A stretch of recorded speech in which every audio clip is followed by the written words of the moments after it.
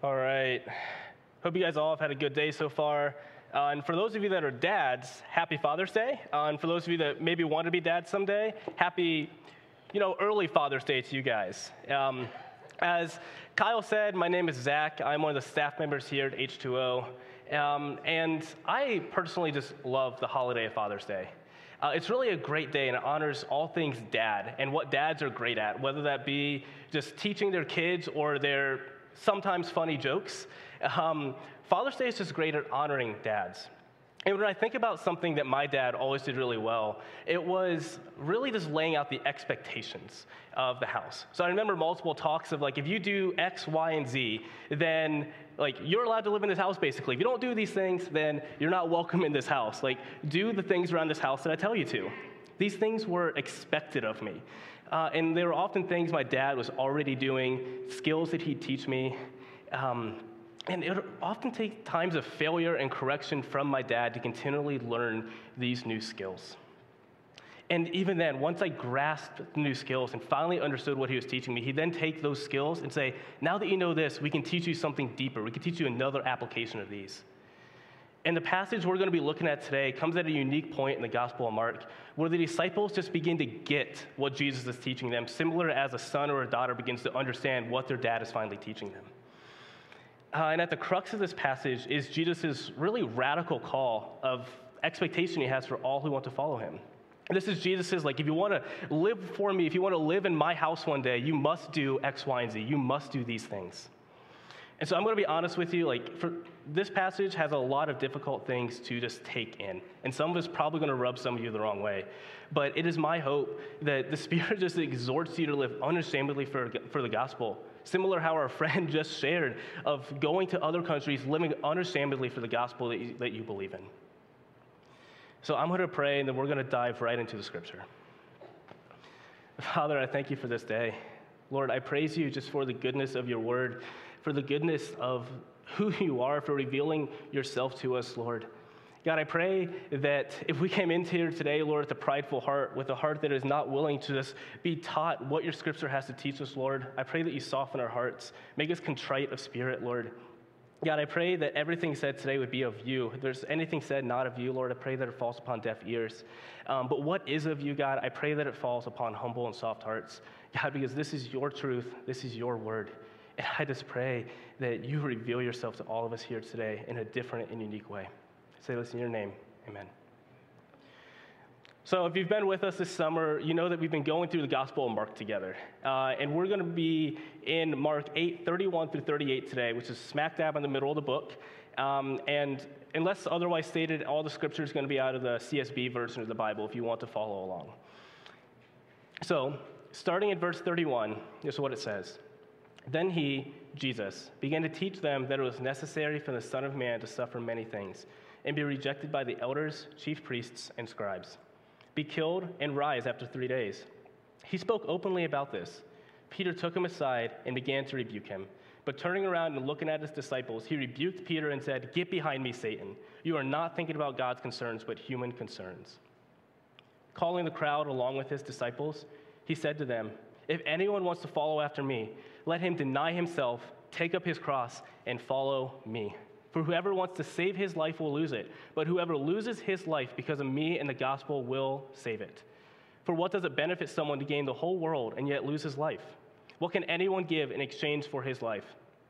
For whoever is ashamed of me and my words in this adulterous and sinful generation, the Son of Man will also be ashamed of when he comes in the glory of his Father with the holy angels." So that's a lot to take in right away. It's a rather thick passage, and like I said, this happens right in the middle of the Gospel of Mark, and it signifies a turning point in Mark's tone and the overall theme of the book. So if you think about everything we've read and just learned in the Gospel of Mark so far, what has Jesus been doing? He's been going around casting out demons. We've seen him walk on water. He's healed lepers. He's made the deaf hear. He's made the blind see. He has done a lot of miraculous things, and his teachings have all been about the kingdom of God. And it's weird to think what it would have been like to follow him in this time. Here is a seemingly mundane carpenter suddenly going around and has crowds of people surrounding him, and he's making the lame walk. Imagine what it would have been like to have been a disciple and seen him do all of these things. And we see that slowly over time, as Jesus does more and more miraculous things, the disciples begin to just get it. And the moment they grasp that Jesus is more than just another prophet, that he's more than just another miracle worker, is in Mark 27 through 30. And it says, Jesus went out with his disciples to the villages of Caesarea Philippi. And on the road he asked his disciples, "Who do people say that I am?" They answered him, "John the Baptist, others Elijah, still others one of the prophets." "But you," he said to them, "who do you say that I am?" Peter answered him, "You are the Messiah." And Jesus strictly warned them to tell no one about him. So this is that turning point in the Gospel of Mark. This is a similar moment to when you finally understand what your dad is teaching you, and then you begin to get shown the deeper and more complex things. And we see that immediately after Peter affirms Jesus as the Messiah, that Jesus goes to teach them much more complex stuff. He begins to teach them about the role of the Messiah, what his job was, what he actually was there to do. Up until this point, he had just been showing them things about who he was, but he never actually taught them who he was and the nature of the Messiah's role. And simply because the disciples were not ready for it until they understood who Jesus was. And the first thing that he goes on to teach them is this. He began to teach them that it was necessary for the Son of Man to suffer many things, be rejected by the elders, chief priests, and scribes, be killed, and rise after 3 days. So notice the language here. Jesus doesn't say that it was probable for him to suffer, or that he might die, or even that he could be raised, or that these things will happen. Yes, they would happen, but that's not the language that Jesus used. Jesus says these are necessary to happen. It is necessary for me to suffer, to be rejected, to die, and to rise again. The cross was not a random act of God. It was not a backup plan, a plan B. God didn't just suddenly decide in 33 AD, I want to redeem humanity. Let's use a cross to display that. No, this was predestined to happen since the beginning of time. The cross was not random. If you look at what the prophet Isaiah said 700 years before the birth of Christ, this is about the coming Messiah. Starting in verse 3 of Isaiah 53, he was despised and rejected by men, a man of suffering who knew what sickness was. He was like someone people turned away from. He was despised, and we didn't value him. Yet he himself bore our sicknesses, and he carried our pains. But we, in turn, regarded him stricken, struck down by God, and afflicted. He was pierced because of our rebellion, crushed because of our iniquities. Punishment for our peace was on him. We all went astray like sheep. We all have turned to our own way, and the Lord has punished him for the iniquity of us all. He bore our sickness, carried our pains, pierced for our rebellion, crushed for our iniquities. Just saying that everything that the Messiah will suffer, that Christ did suffer, was in our stead. It was rightfully ours to suffer. We're the ones who rebelled against God. We're the ones who still rebel against God and always have, the ones who deserve the death that Jesus died. Isaiah says that punishment for our peace was on him. In order for us to have peace, punishment was required. But it says that the punishment for that peace wasn't on us, it was on him. Another way of saying this is that Jesus was the substitute for us. He took God's wrath in our place. And so, going back to why the cross is necessary, okay? The cross is necessary for 3 reasons, and these are the 3 reasons of why Jesus says it in this passage. 1, these things were predestined to happen. This was God's plan to justify humanity from the very beginning. Acts 2:23 says, though he, Jesus, was delivered up according to God's determined plan and foreknowledge, you used lawless people to nail him to a cross and kill him. Determined plan and foreknowledge. This was God's plan since the beginning. And when something is predestined, when something is planned by God, it becomes a necessity because there is no stopping it from happening. His will is perfect and his will is definitive. The second one I have up here is kind of a tie-in with the first, but I chose to separate them. And it's that God prophesied to us and promised us that these things would happen. And so he predestined that the cross would happen. This was his plan. And he revealed that plan to us through the prophecies. And I chose to separate them just to make this clear that this was not random. We already read in Isaiah 53, this was written 700 years before Jesus, and this is a prophecy of the Messiah. And for the sake of time, I'm not going to go through every prophecy Jesus fulfilled. If you want to, just go and Google this week how many prophecies Jesus fulfilled, and it's flabbergasting. There's so many of them, even before he was born. His entire life, he was fulfilling prophecy after prophecy. I'm just going to list a couple of them. Genesis 49 prophesies the Messiah will come through the line of Judah. Micah 5:2, it says the Messiah will be born in Bethlehem. Psalm 41 prophesied the Messiah would be betrayed. Psalm 22 prophesied the Messiah would suffer mockery, insults. He would have his hands pierced and would suffer from thirst. Psalm 18 tells us he would be rejected. God is so, so faithful. And what he says will happen, will always happen. And third, the cross is necessary because without Christ's work on the cross, there is no forgiveness of sins. These four things, the rejection, the suffering, the death, and the resurrection of the Messiah, were necessary for atonement. In Romans 3, Paul writes, God presented him as the mercy seat by his blood, through faith to demonstrate his righteousness, because in his restraint, God passed over the sins previously committed. God presented him to demonstrate his righteousness at the present time, so that he would be just and justify the one who has faith in Jesus. God is a just judge, and as such, he cannot overlook sin. Sin required punishment. And so instead of pouring out his wrath on all of humanity, he had presented a substitute, a sacrifice, and became the very justifier of those who believe. This could not happen without the cross. And verse 31 marks the transition in Mark's gospel.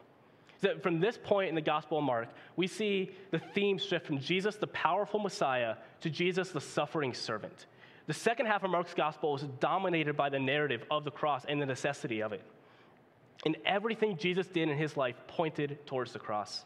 And it raises the question for us, is the cross central to your life as well? Is the cross central to your life? If we read on, after Jesus prophesies and tells his disciples about this, what happens? We read that Peter then took him aside and began to rebuke him.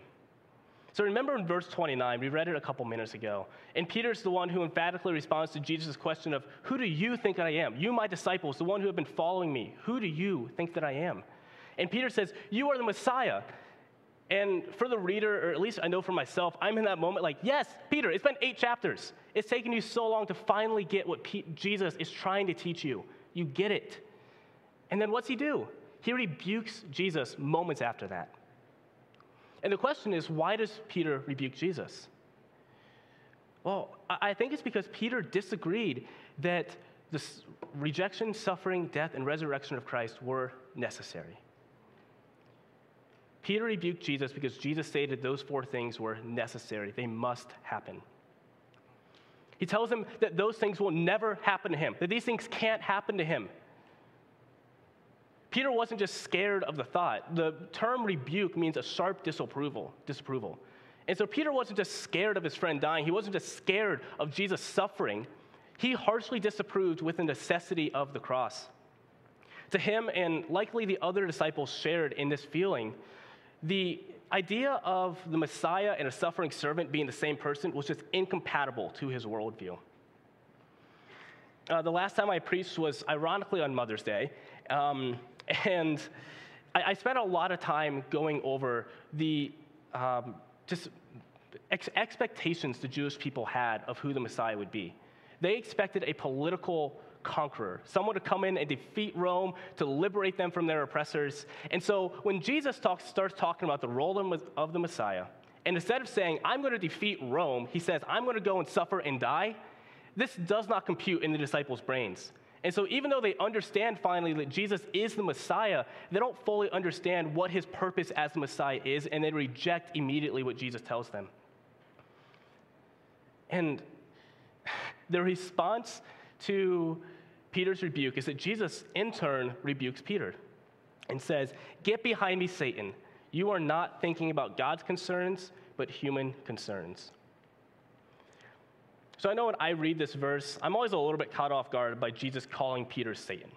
And so I want to clear this up, that Jesus is not literally saying that Peter is Satan in this moment. And so what is he saying? Well, think about what Satan is and what he does. He is the word Satan, or the Satan, means the adversary. He is anti-everything of God. His mission is to oppose the will of God. And so here we see Peter inadvertently carry out the mission of Satan in an attempt to oppose the will of God. Well, what is the will of God? Jesus just laid it out to him. The will of God was for the Messiah to suffer, be rejected, die, and rise again. That was the will of God. That was predestined since the beginning of time to happen. And Peter, in saying, no, that can't happen, carries out the will of Satan instead of the will of God because his mind is on the things of this world and not on the things of heaven. I think you can even argue here that similar how Jesus was tempted by Satan in the wilderness, that Peter is tempting Jesus to reject the passion. And when I say passion, it's just the Christian language term about the story revolving around the death and resurrection of Jesus. So passion is referring to that little story in the Gospels. So Peter is not literally Satan. But in that moment, he carried out the will of Satan rather than the will of God because he cared more about the things of this world rather than the things of God. And how often do you think you find yourself doing the same thing?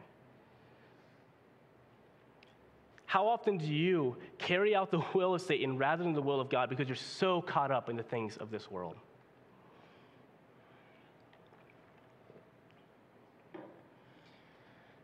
I know for me, the answer is far too often.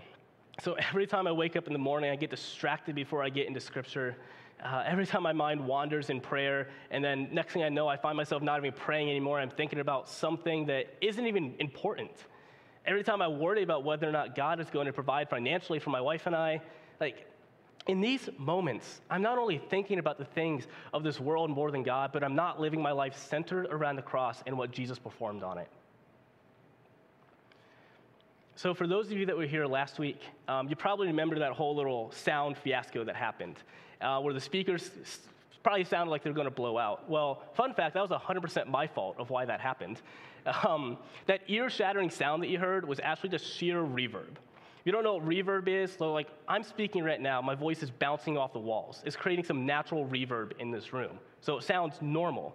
Well, when we're mixing the sound for the live stream, there's no actual room. We have to create an artificial room using effects and artificial reverb. Well, I want to add some reverb to the live stream to make it sound, a little bit more realistic. And as you can probably guess by now, it got applied to the live stream, but it also got applied to these speakers and just kind of almost blew them out. Thankfully, it didn't. Those of you in the band, you guys did a great job of just playing through it and waiting for that whole fiasco to end before moving forward. But I felt as if I had ruined the service and disappointed absolutely every single person in this room. And this wasn't like I felt this sudden, strange sense of disappointment, but really the situation just amplified something that I've struggled with for a long time, and it's a continuous fear of letting people down. And as such, I feel this deep need to try to earn people's love. And Laura and I were laying in bed that night, and it was like midnight. I was just rambling on, talking about this, and she just cut me off in the middle of talking, rolled over and said to me, Jesus did not shed his blood and die for you so that you would still see yourself as who you were before Christ. He has given you a new heart, and by believing this lie, you are denying the work of the cross in your life.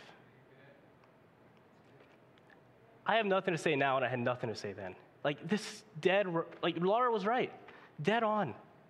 That lie was, and it admittedly still is, taking the place of the cross in my life. And it leads me to think about the things of man rather than the things of God. And so for you, what is it that often takes the place of the cross in your life and shifts your eyes away from the things of God?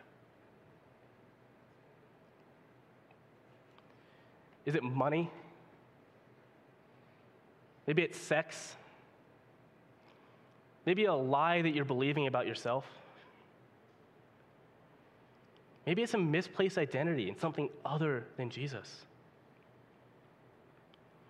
What is it that takes the place of the cross in your life and shifts your eyes away from the things of God? The cross was central to the life of Jesus, and as such, it must be central to yours.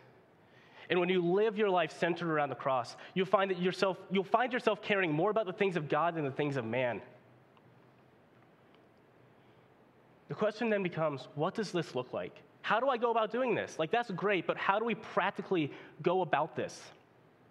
The good news is that Jesus saw this question too, and if we keep reading, he answers this question in the next couple of verses.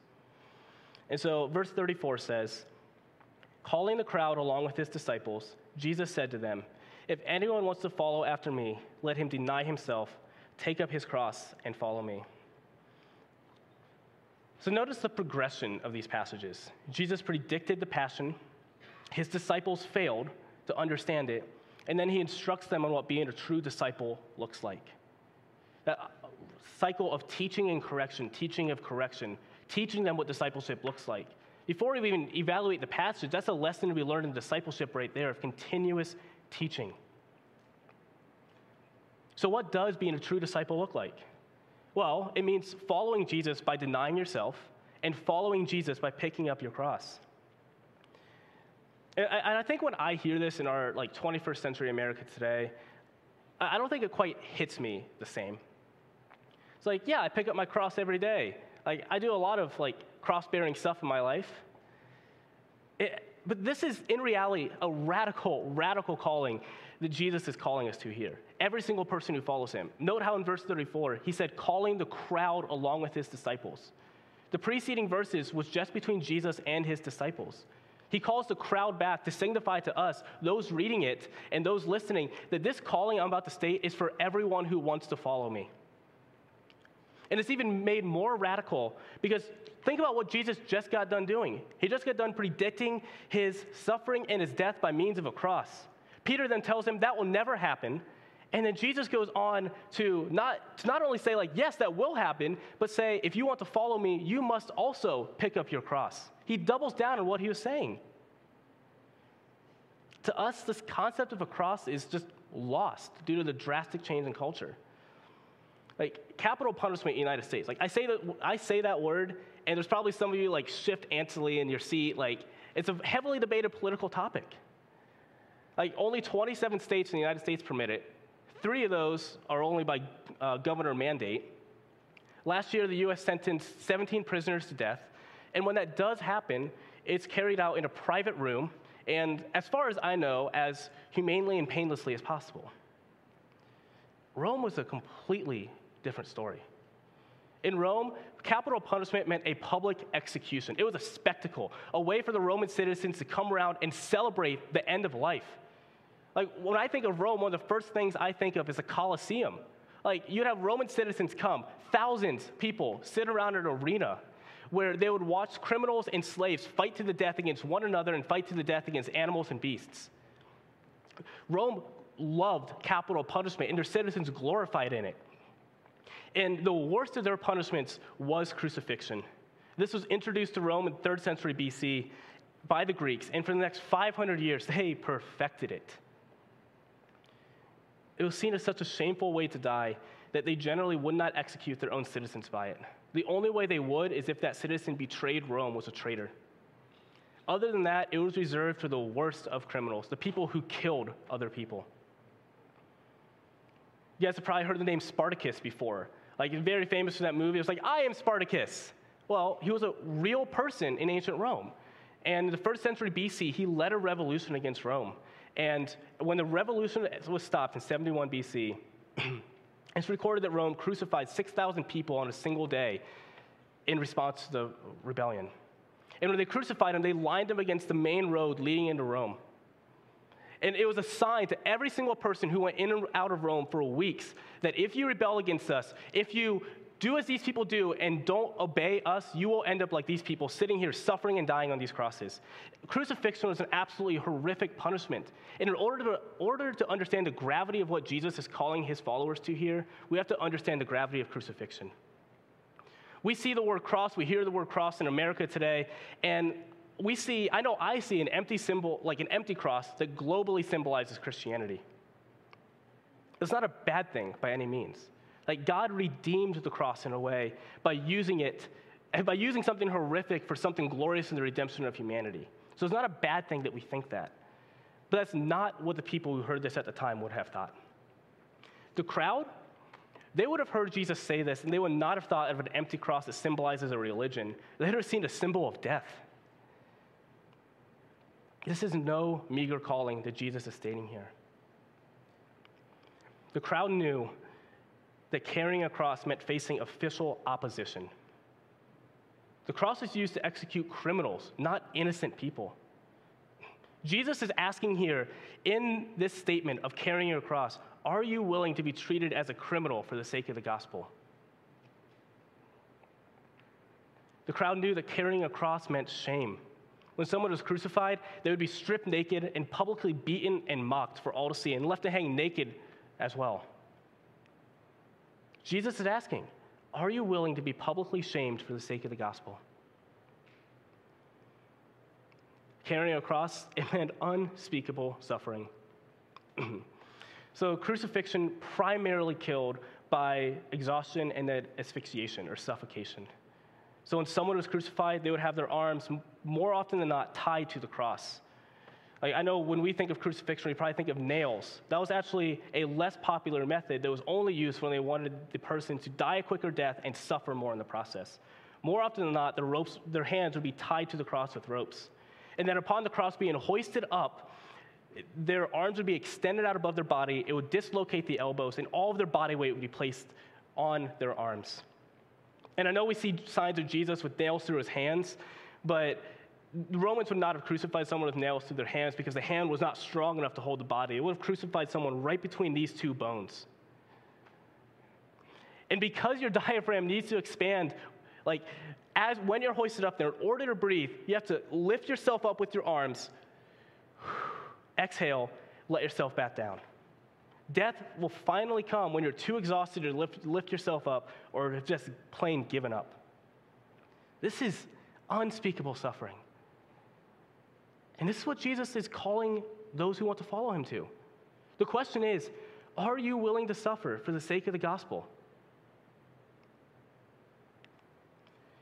And the crowd knew all too well that carrying a cross led to death. A person sentenced to crucifixion would be forced to carry their own cross to the execution site. It was an act that was meant to signify that this person's life was already over. They are a dead man walking. It was meant to break their entire will to live. Are you willing to lay down your life for the sake of the gospel? This is why denying yourself is absolutely critical in this calling. Because the self sees these things. It seems opposition, shame, suffering, and death, and says, heck no, I want nothing to do with that. I'm running away. Why would I follow you? And this is what I get out of it. But Jesus says, if you want to follow me, you must deny yourself and pick up your cross. This is necessary. You can't do one without the other because the opposite of cross-bearing is self-preserving. If you are self-preserving, you cannot follow Jesus and the expectations he has to follow him. Jesus is telling us, if you want to be my disciple, look to me before you look to yourself. So imagine if Jesus had just stopped his instruction here and left us with this. It's like, this is great, Jesus. This means we have to pick up our cross and follow you into suffering and death. Awesome. I can do that, but why? Why would I willingly choose to deny myself and pick up an instrument, a symbol of death to follow you? The next 4 verses is Jesus expounding upon this why and really revealing to us this paradox of what authentic life is. Starting in verse 35, Jesus says, "Whoever wants to save his life will lose it, but whoever loses his life because of me and the gospel will save it. For what does it benefit someone to gain the whole world and yet lose his life? What can anyone give in exchange for his life? For whoever is ashamed of me and my words in this adulterous and sinful generation, the Son of Man will also be ashamed of when he comes in the glory of his Father with the holy angels."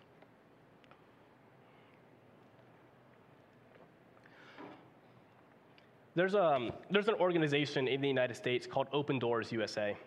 And the whole mission of this organization is to seek to aid persecuted Christians in nations around the world. Similar as what our friend was telling earlier, these Christians who have to live for fear of persecution. This ministry is out there to provide financial support, aid, food, shelter, whatever these Christians need in persecuted countries.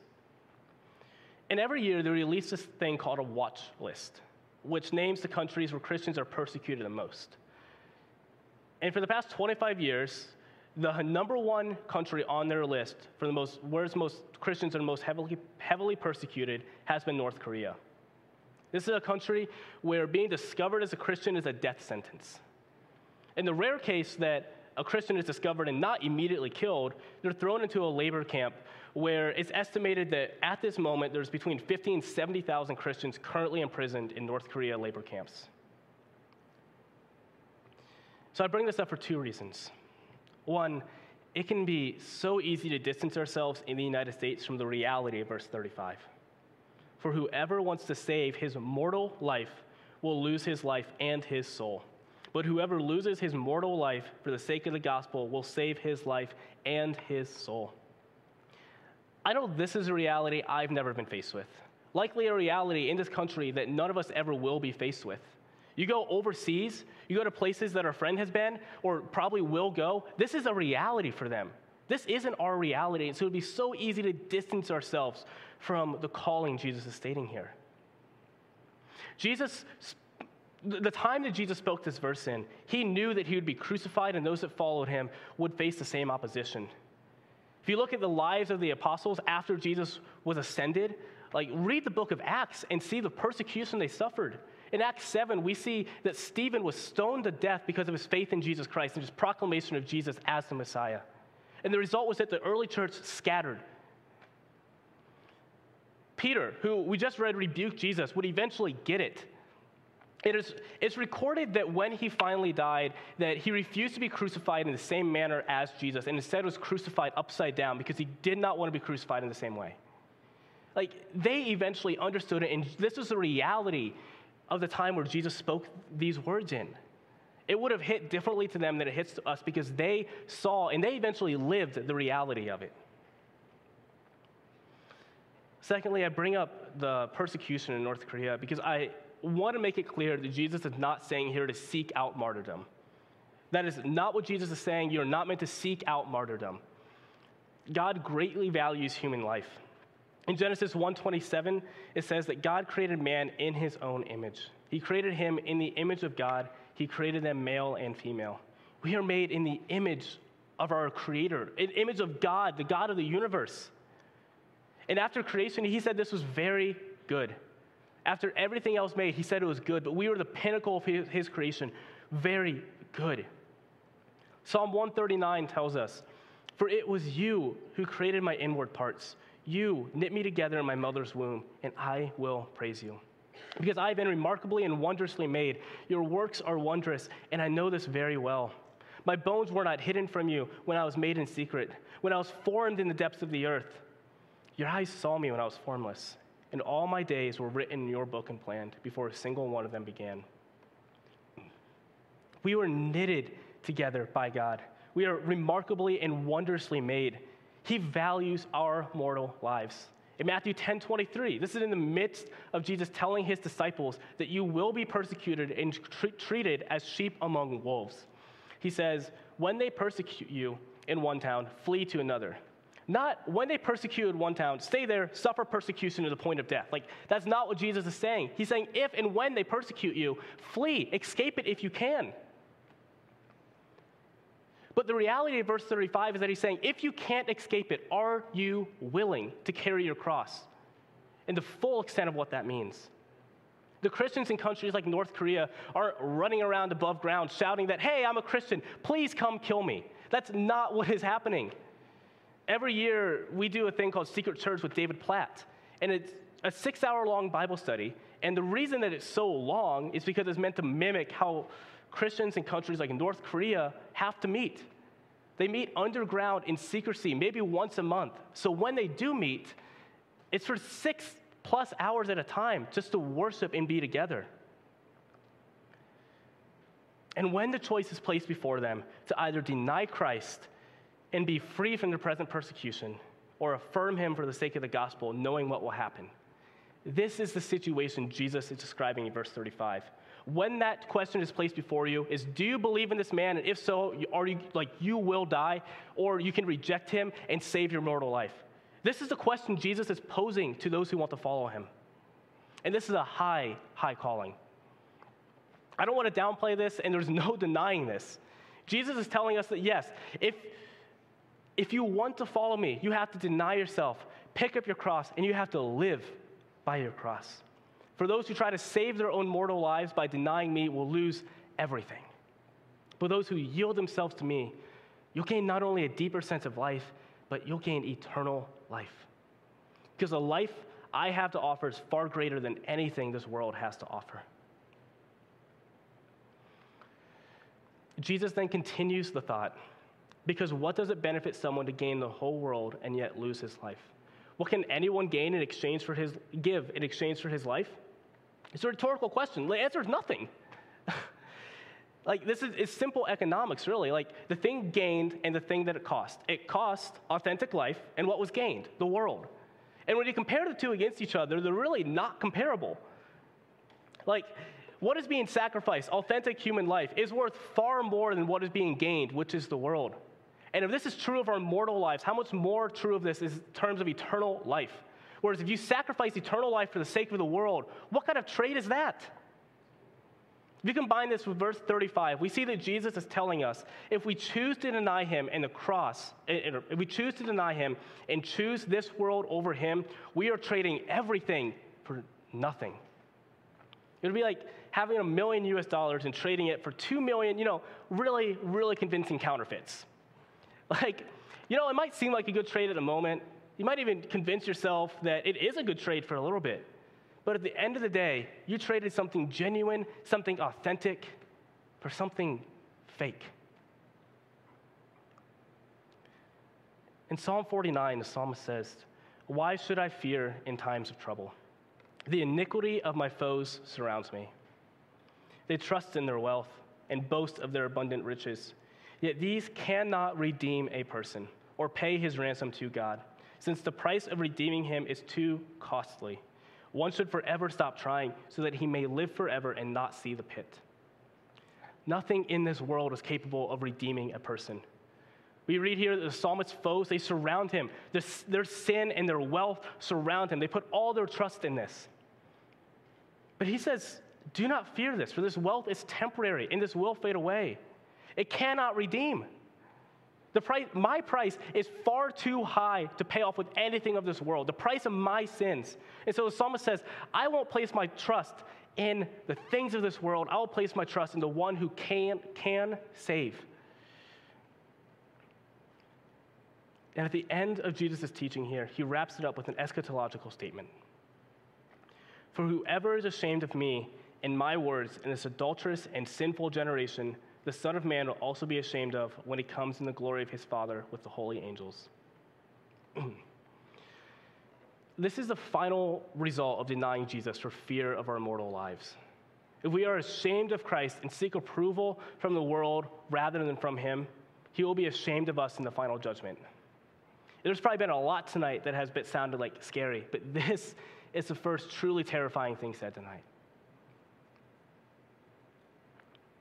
But on the flip side, Jesus is saying that the reward for denying ourselves, for carrying our crosses, and for standing unashamed of the gospel is far, far greater than anything we could ever gain in this world, because he offers us the one thing this world can never offer, which is salvation, which leads to eternal life.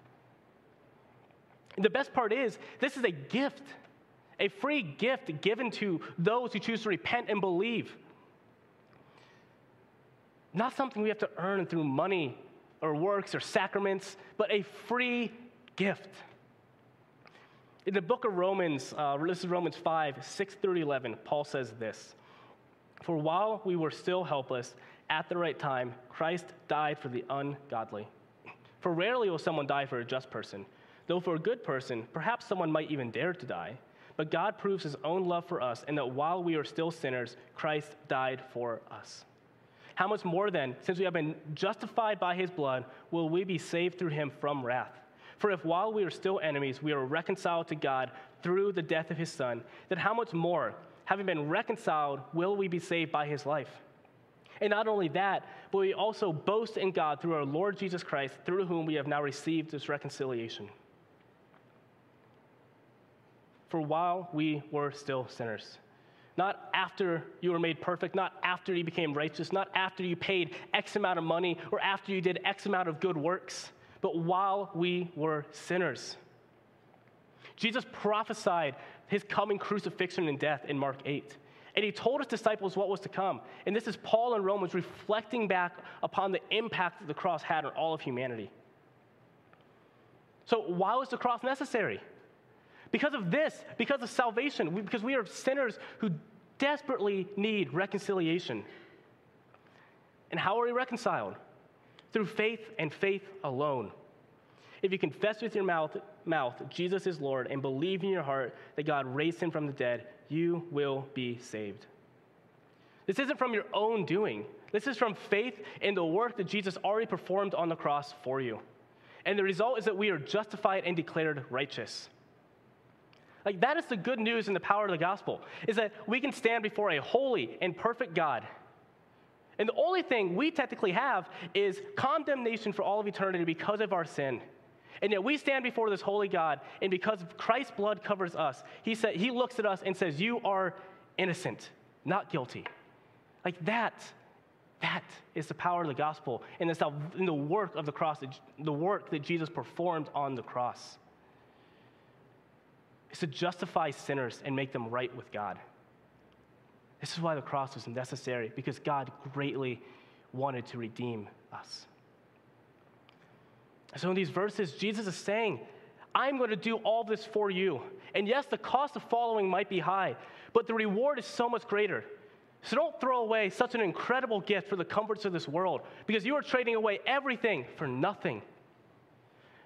This world is passing away, and if you obtain the world at the cost of your life, what do you have to show for it? Christ is worth our every sacrifice. And he, if it comes down to it, is worth our lives. This is the expectation Jesus lays out for us. If we want to live for him, we must deny ourselves, pick up our crosses, and follow him unashamedly. This is really what authentic and true discipleship looks like. And this marks the beginning of an eternal relationship with God. So I'll ask again, what is it that often takes the place of the cross in your life and shifts your eyes away from the things of God? What is it that causes you to be like Peter in that moment where he rebuked Jesus and opposed the will of God? And are you willing to deny yourself, to pick up your cross, and to live unashamedly for the gospel?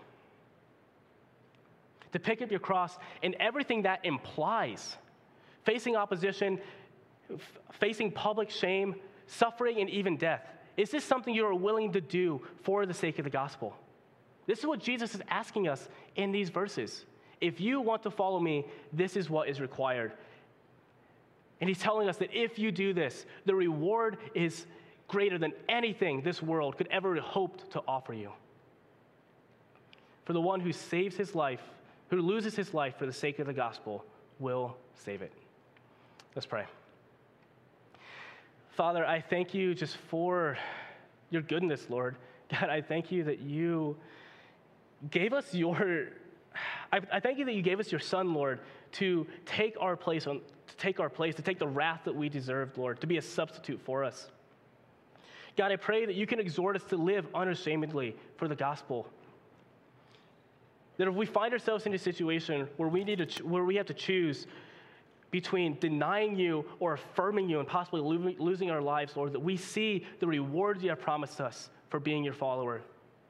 God, I praise you that you are just so good and so faithful, that your promises are true, Lord, that you carried out the work of the cross knowing exactly what was to come. And God, I pray that tonight that we can just reflect back on what you have done for us, Lord, and the promises you have made for us in the future. It says in your name, amen.